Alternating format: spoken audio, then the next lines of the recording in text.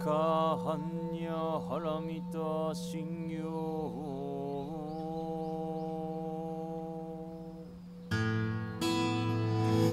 Thank you for joining the Zen Care podcast.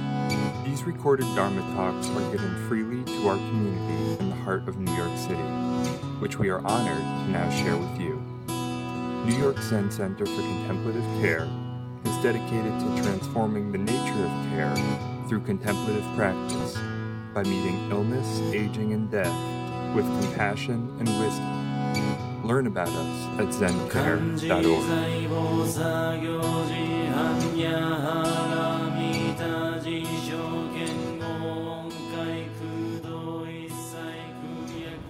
Wonderful to be together. I love a day of practice, and today just happens to be also auspicious because it's sitting for scholarship as a way of reaching out to our communities and letting them know about what the Zen Center does. And I find it actually a really important part of our practice is extending beyond what we're comfortable doing. So we've been asked to reach out to our community and let them know like what we're doing here and how are we supporting that. How do we move out of our self-centered preoccupation about what we like and what we don't like,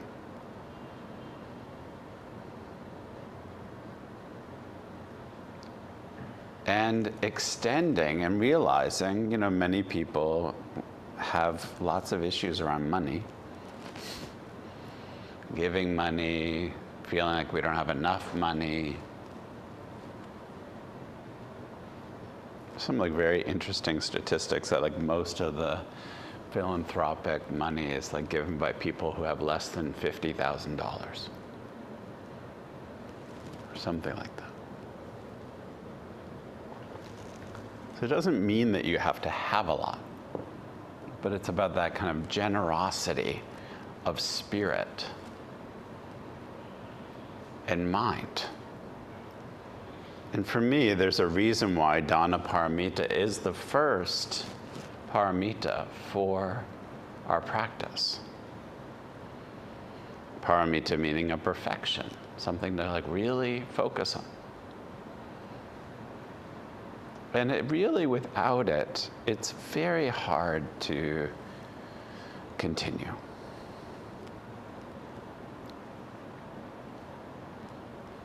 So yesterday was the 52nd day of our commit to sit.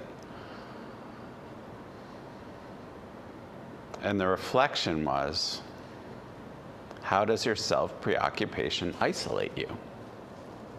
So how does even our own kind of mind of poverty isolate you? Not just about resources, but also about belonging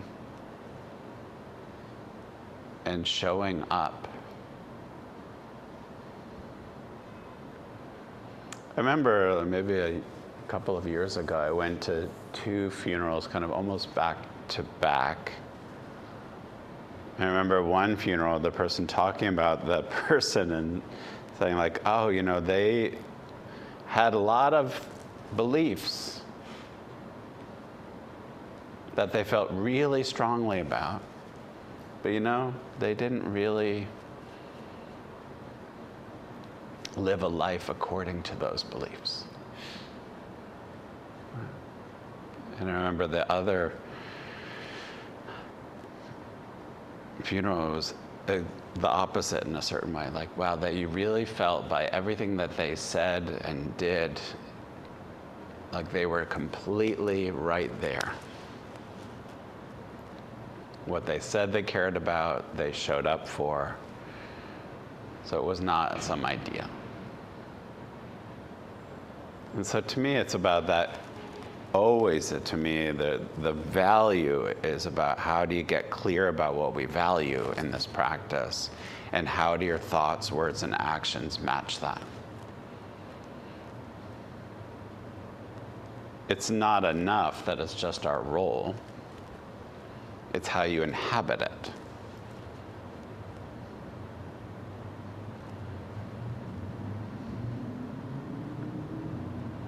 It's very powerful.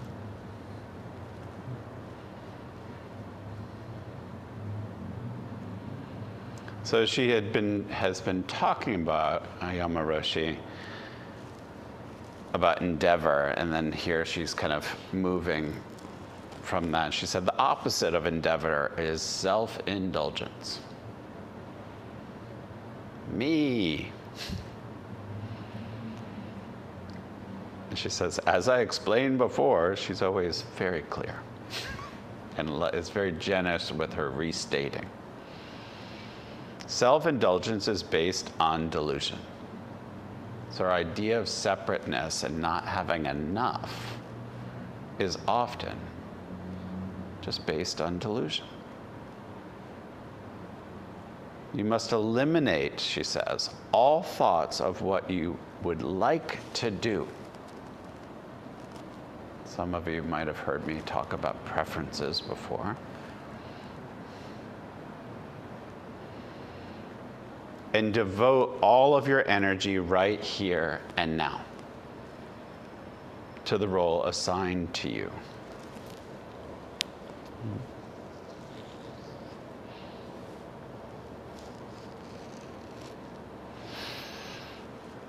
And to me, what's so moving about that is that in many ways we're assigning our role to ourselves.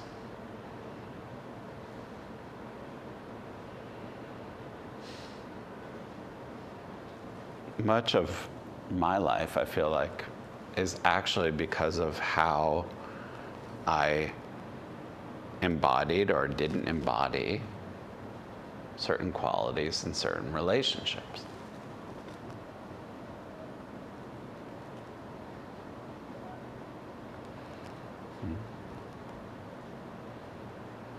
And as I've talked a lot about, my practice was very self-preoccupied for a good 10 years.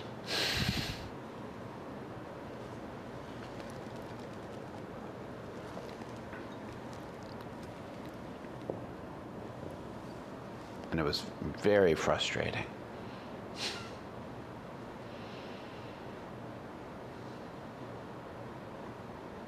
Because even though I wasn't thinking about others, I was waiting for others to actually recognize me.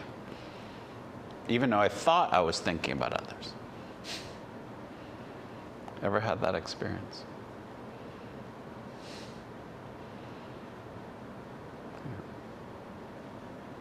But it really doesn't even matter what we say. It really matters what we do.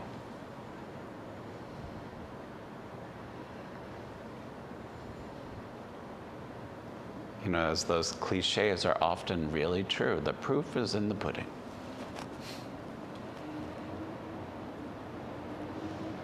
How we show up is everything.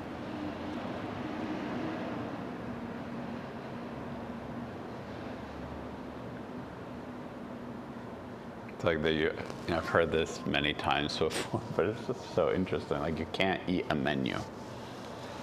Well, maybe you could.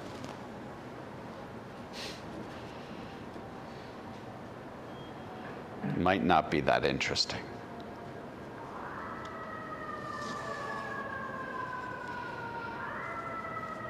So when that moment happened for me, when I realized how deeply self-preoccupied I was, without realizing for 10 years that I was deeply self-preoccupied,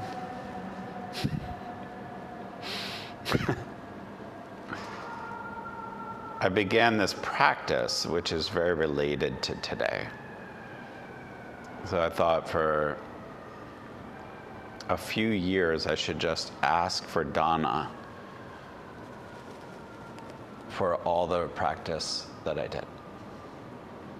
So all the retreats I did for several years, I would actually write letters. Remember, so that just means I'm old. So in the old days, people used to write letters.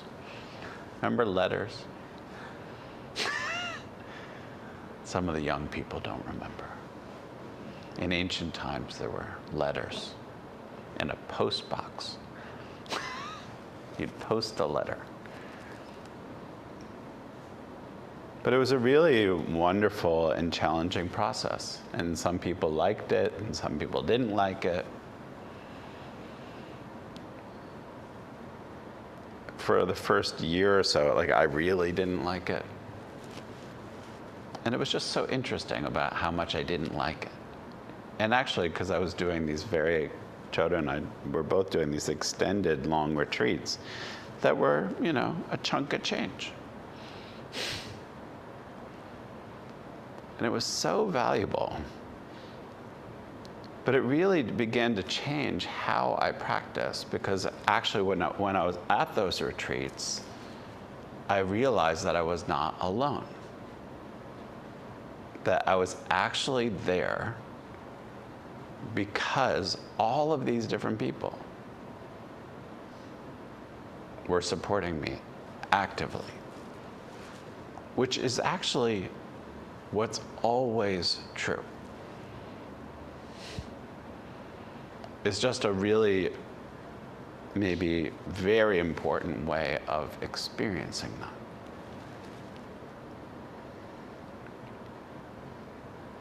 Unless you're like a little house on the prairie person who's growing your own food and darning your socks and all of that, you're probably reliant on lots of people. Even Little House on the Prairie people were reliant on other people.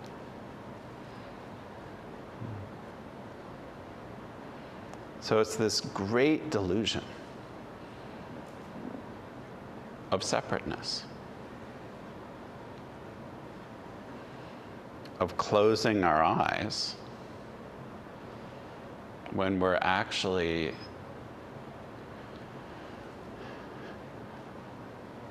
shutting out the vast cosmos of the world.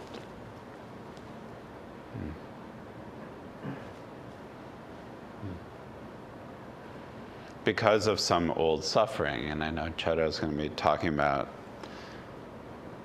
the text from today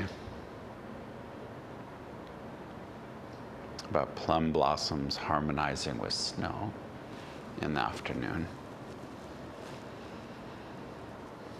About how often we can just, like Oyama Roshi is talking about, that how often we can kind of say, oh, the conditions aren't right, there's snow, and so we forget to smell the fragrance of the plum blossom. I'm too busy, I'm overwhelmed,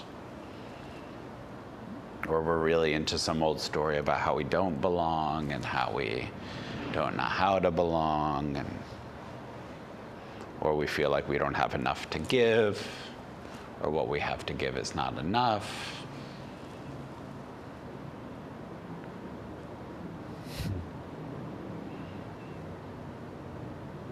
To me, I often just think about, like, when I'm thinking about myself and actual financial giving, it's like, can I give a little bit more? Can I give a little bit more? Am I really stretching myself? Am I really, is this gift really matching what I care about? Or is it like a little token?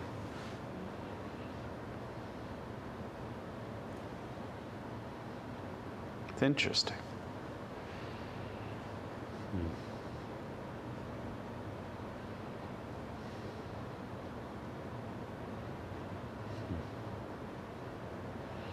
How do you think about it? How do you get interested and engage with that? Actually,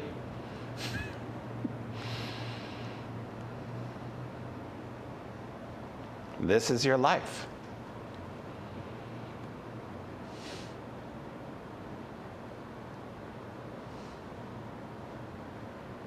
For me, I realized that my self-preoccupation just really, I thought this area or the shape of my body was my life.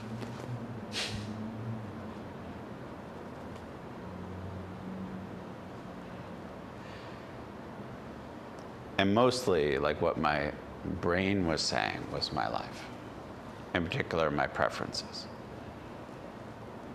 What I liked, what I didn't like.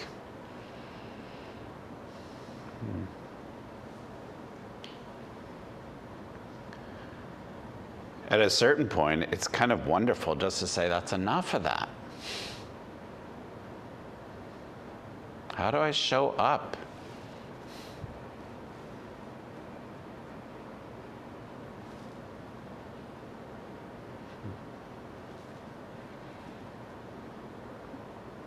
Yesterday, she brought this poem to us called Cleaning Rag, which I really enjoy.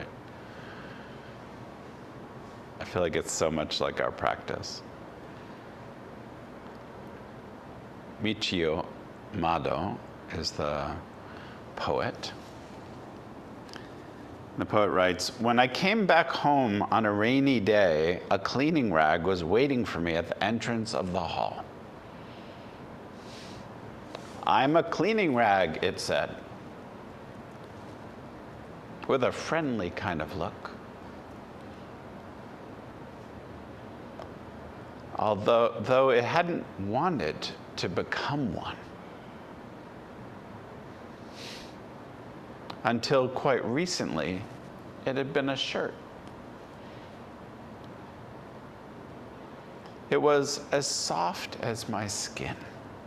Maybe in America or somewhere, it had been a cotton flower, smiling in the sun, in the wind.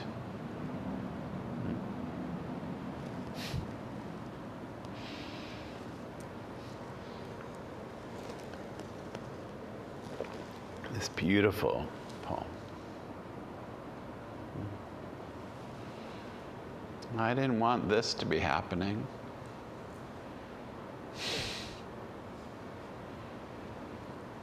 Dot, dot, dot, dot, dot.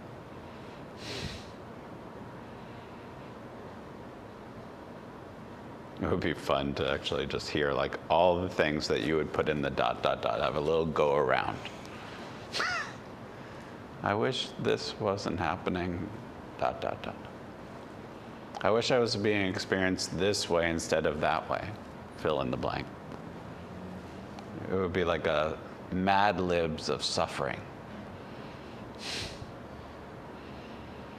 We probably should do it. Ayama Roshi says, "The misery in my face shows that I would much rather be a shirt than a cleaning rag." So it's like that, it's visible, right? It shows. Your attitude shows in what we do and how we are.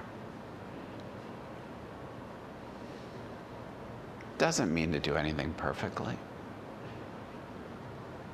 But saying, yes, this is my thing. This is my jam. I'm responsible, you're responsible. The misery in my face, she says. I love how generous she is in general. She shares her deep imperfection. The misery in my face shows that I would much rather be a shirt in a cleaning rag. So how do you have that compassion for that part of you that wishes it would be different? I wish I could be more generous. I wish I was, whatever it is. Doesn't matter. And it does matter.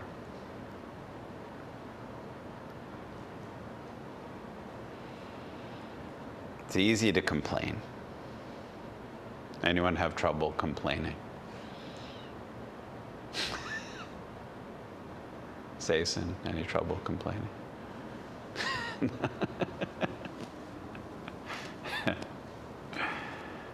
It's crazy, isn't it? Me neither. And yet I find it more and more so draining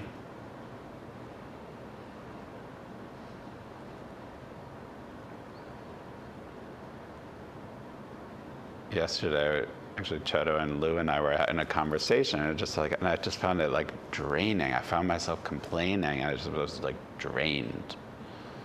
Felt drained and exhausted by it. I just felt like that.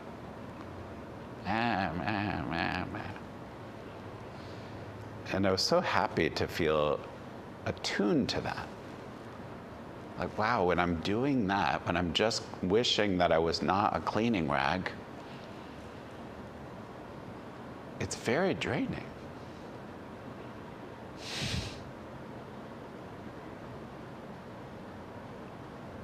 And it really, and what I also noticed is how affected, in this case, Lou and Chodo. Like, I was just noticing that my tanking energy, also how that affects others. So interesting. And so important to take responsibility for that. So if we're just like kind of a complaint department, how that impacts the people around you.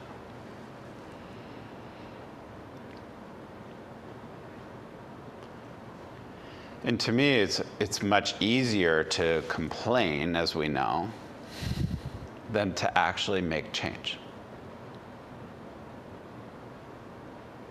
And to me, what this practice is actually about is making change, engaging in change.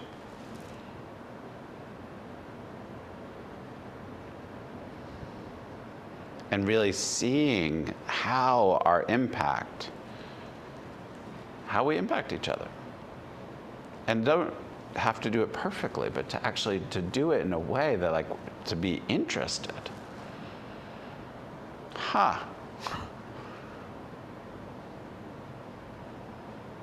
Because that happens in groups. You can get into a whole group, becomes like a little complaint group. Ever been in a complaint group? Just one person on screen.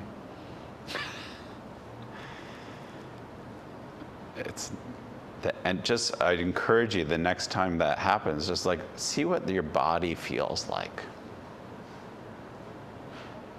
And how different your body and mind feel when you're in a group that's actually saying, okay. The generosity of noticing it and like creating solutions and actually and taking responsibility for the situation. And to me, that's what our practice can do. Not that we'll ever do it perfectly.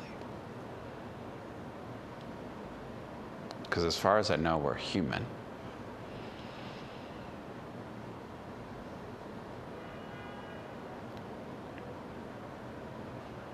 And to me, this is, as Ayoma Roshi says, is to perform one's role in life. Our role in life is actually to fully participate.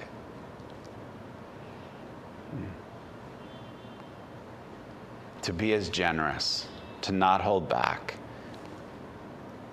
to come back to one, come back home to our breath so that we're not just in a reaction. So that we can nourish life for the short little blip of time that we have. So I'm just feeling very grateful to our team here at the Zen Center and our Sangha for all of us showing up to say this matters. And I would encourage you, as I will encourage myself, to think about, could I actually be a little bit more generous? Because there's still time. And also think about what that generosity could look like. It is the first paramita, and it's the most important. How can you get generous, like actually use this day to actually pivot into a practice of generosity going forward? With your body, speech, and mind. Thank you. So good afternoon, everyone. Good afternoon. I'm here in the Zendo and there on the Zoomdo, here in the Wando. Yeah. All you lucky people being up there in your air-conditioned apartments and homes, while we're down here with our 95 degrees in the city. So my heart doesn't bleed for you. So enjoy, enjoy, enjoy.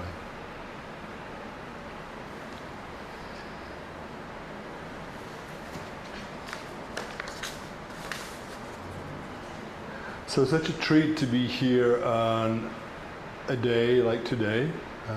We have some AC in here, and to be sitting for a very special occasion, our Sit for Scholarship. We're on day 53 of our Commit to Sit, 53 of 90 days.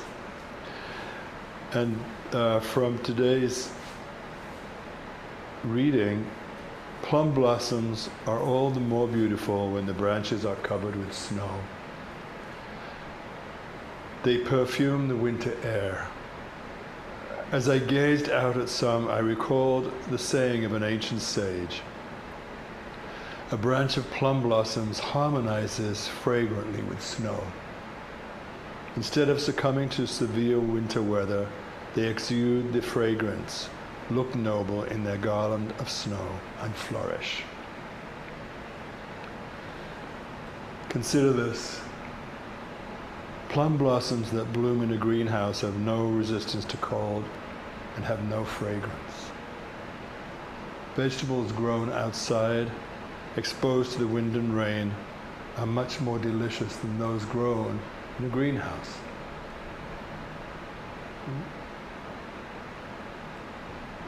The same may be said of human beings. What helps us to enrich and make us strong is not favorable.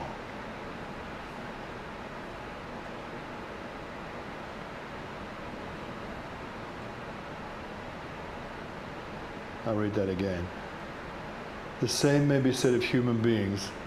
What helps to enrich us and make us strong is not favorable circumstances, but failure, misfortune, and illness.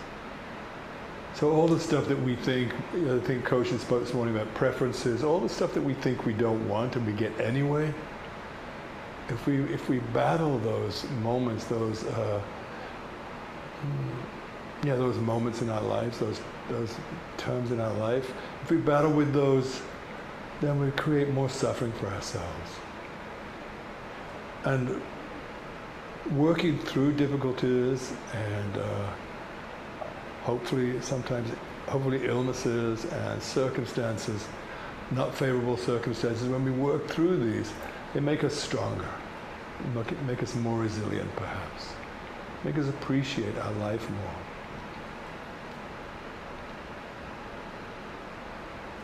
What matters most is how we manage misfortune. So I'm going to dedicate this talk today to Marcy, who, this is the 4th day of her passing. She was a member of Coming to Terms, our group that I co-facilitate with Dine In, another of our Sangha members. And it's a group for folks who have been diagnosed with terminal illness. And I think I mentioned this in another talk. Last year we started up with 12 people. We're now down to 5, 6. The others have died beautifully, bravely, with great grace. You know, it's a group that nurtures each other on the journey. From the time they join the group, some of them have already, been rather ill for quite a while. But when they join the group, they enter into this beautiful, beautiful circle of love and support. And so, anyway, Marcy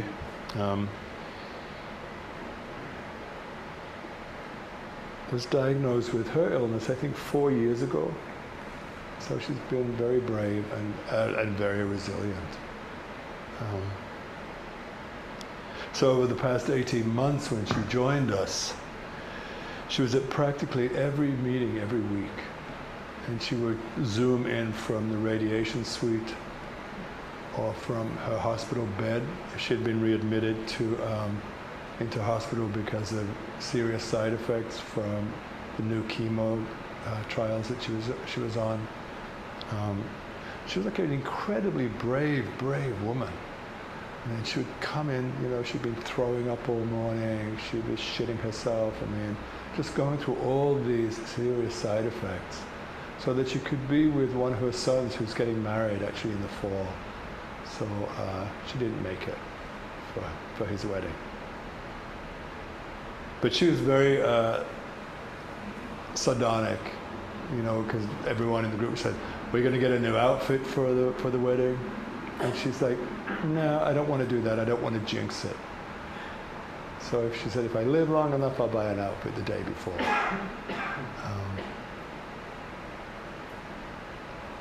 She was the one that always presented herself on the bright side. She was kind of like the cheerleader.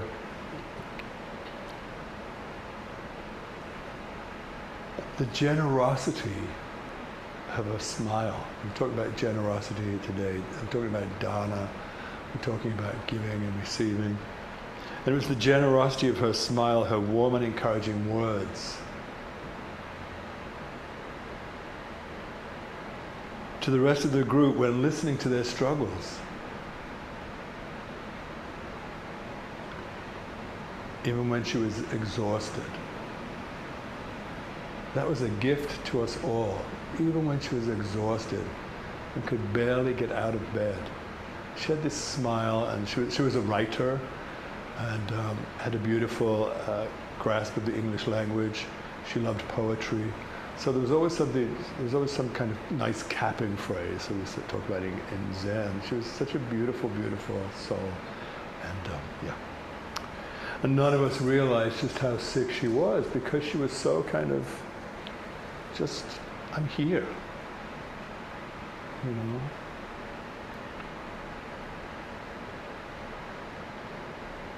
So we were all in total shock last Thursday when one of her 3 sons called and said that she had died Wednesday. And she was surrounded by her 3 sons and her husband and other family members. And oftentimes when someone dies, we're in shock. It's like, boom, but this was so sudden. So just 2 weeks ago, she was, checking in, looking great.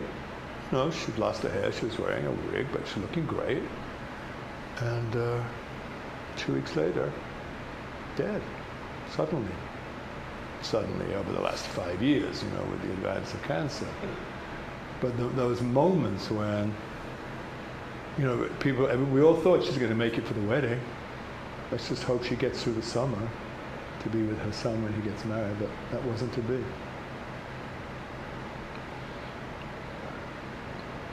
So we're all going to miss Marcy terribly.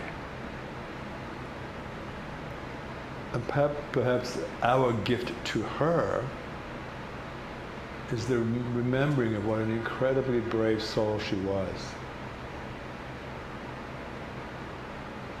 And may her blessing be a memory. Or maybe may her memory be a blessing. So I'm not Jewish, I'm only part Jewish, I'm half Jewish. So her blessing be a memory, maybe her blessings, oh, here we go, I'm going to get out of this. Maybe her blessings to us be a memory, and may her memory be a blessing. Pretty good. So forgive me.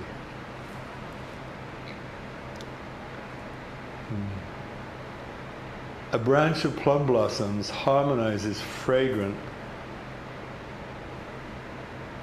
with the snow. Instead of succumbing to severe winter weather, they exude their fragrance and look noble in their garland of snow and flourish.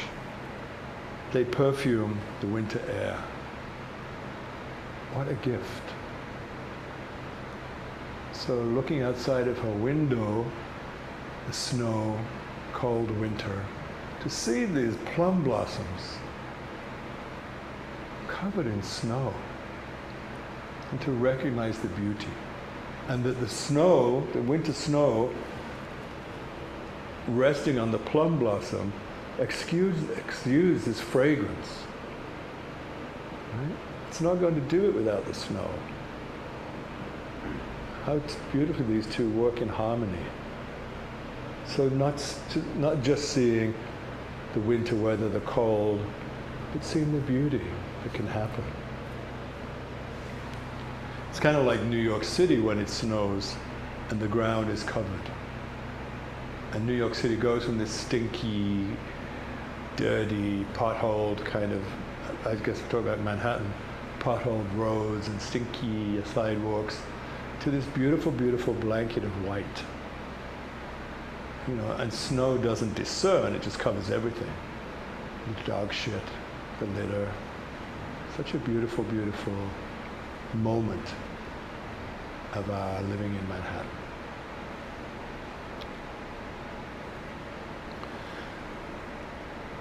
Zen Master Hakuin wrote on a scroll, "Welcome, the great bodhisattvas of hell.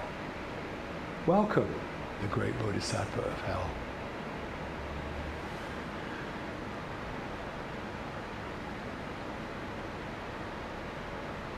In China, in Chinese, the bodhisattva of hell was Kshitigarbha.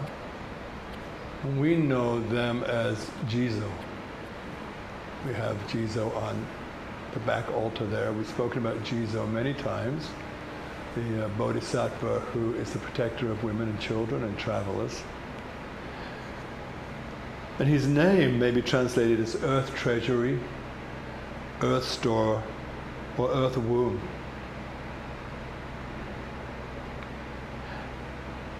And along with their job of going and as protecting women, children, and travelers, and going down into the hell realms to bring out those who are suffering. The hell realms between the death of the Buddha and the birth of Maitreya, the coming Buddha, those 6 worlds, coming down into hell.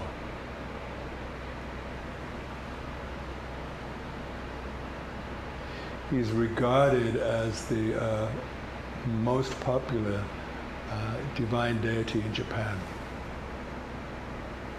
Osama Jizo Buddha. Osama Jizo Bodhisattva. Shishi. Yeah. Jizo Sama. Yeah. Jizo Sama.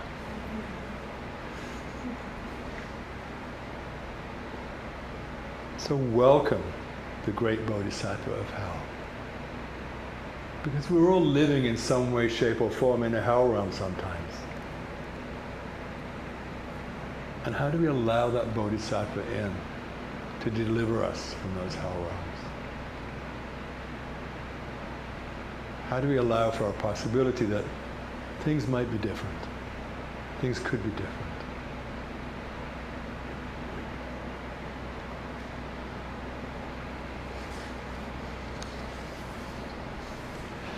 This year has felt, in some ways, for me like a hell realm. Started in January with surgery for a hernia, then a knee replacement, like in March, and now some kind of medical issue that took Koshin and I to Columbia Presbyterian Hospital for some tests.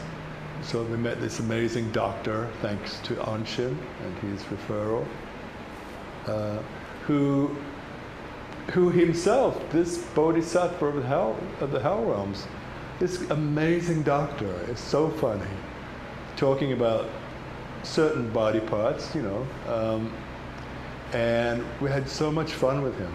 And he couldn't believe that we were these 2 Buddhist monks who were, you know me and my irreverence. He was trying to explain very subtly what was going to happen, and I very clearly turned that coin into something rather what's the word I'm looking for?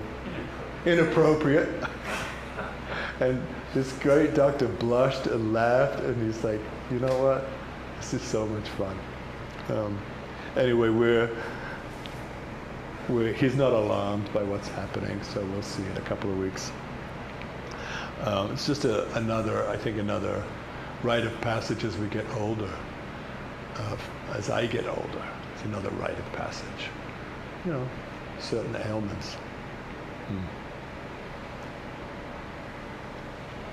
And perhaps because of all these ups and downs that I've been experiencing, I'm noticing and appreciating just a little bit more the gifts of the past 7 months. The new apartment, that we can see daylight through the windows. Last night walking to Chelsea Market from our apartment down 9th Avenue, nipping into Chelsea Market before it closed, and buying this huge dairy, full of dairy and full of sugar ice cream, maybe this big, and sitting down thinking, you know what, I don't care about the diet, I don't care about, acid reflux. This is my life. This is it. I'm going to enjoy this ice cream. So Koshin and I sat and just, I had a double portion. And I do that thing that's really annoying to baristas if they're called baristas in ice cream stores. I say, can I taste that one? Can I taste that one? Can I taste this one? And they're like, you have to buy one eventually. So I have so much fun doing that. Anyway, and then walking home along the High Line. What a blessing. To be able to walk down to Chelsea Market, buy ice cream, and then walk home on the High Line. So it's beautiful, beautiful, beautiful. To be able to appreciate the gift of that. All those gifts, being able to do that, where so many people are unable to enjoy those gifts, to enjoy those,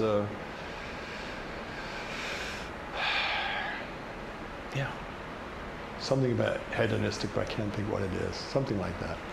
But to enjoy those moments of complete indulgence. Koshin spoke this morning of the different ways in which generosity can be manifested. The first paramita is not just about money.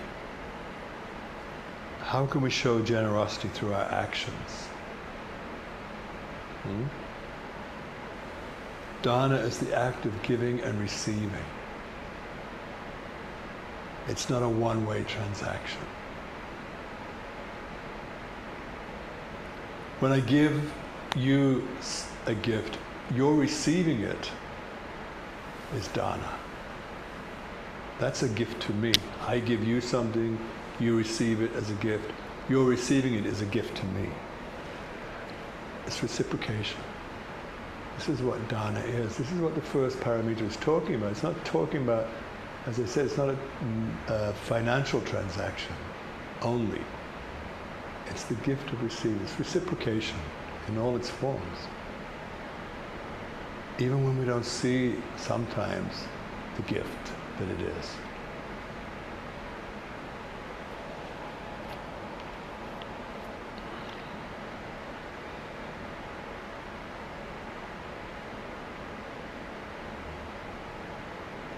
So we're sitting this morning today for scholarship money. And yes, that is financial transaction. But think about it, I'm sitting for all that you donated. I'm sitting for that, to say thank you.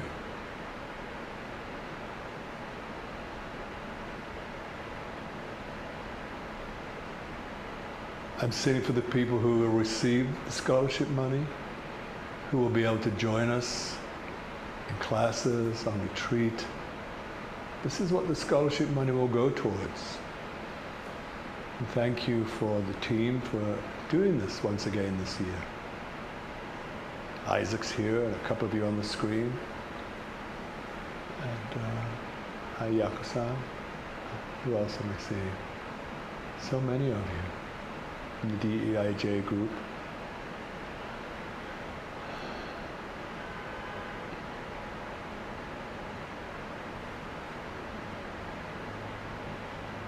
When we show up to sit, when we come here in the evenings, when you're there on the Zoom though, in the middle of the day or the evening,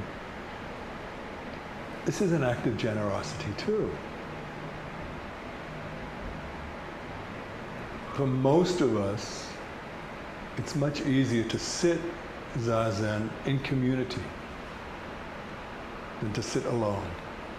Most of us. So we're giving each other the gift of turning up. Everyone here this morning sitting to support each other.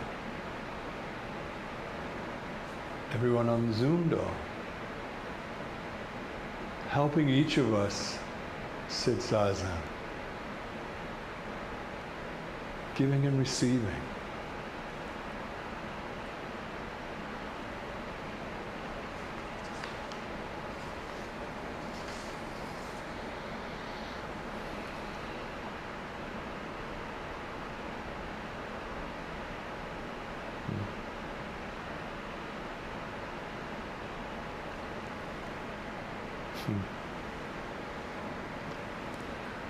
So, that's all I got. That's all I've got to give you right now. Truth be told, I've lost a page of my talk. And maybe that's the gift. That you all have much more time to sit Zazen. You don't have to listen to me talk anymore. What a gift to you. It's kind of who I am, so generous, just giving, giving, giving. Yoshin's laughing. So, what a gift to receive all of you on the screen and all of you in here today. And continue on with this practice. Continue on with the gift of this practice. And I think of Marcy and her death, and I think of the gift of each breath that we bring into the body. As Zazen is all about in-breath, out-breath, in-breath, out-breath. Don't take that in-breath for granted. You don't know if there will be another one. So each inhale is a gift.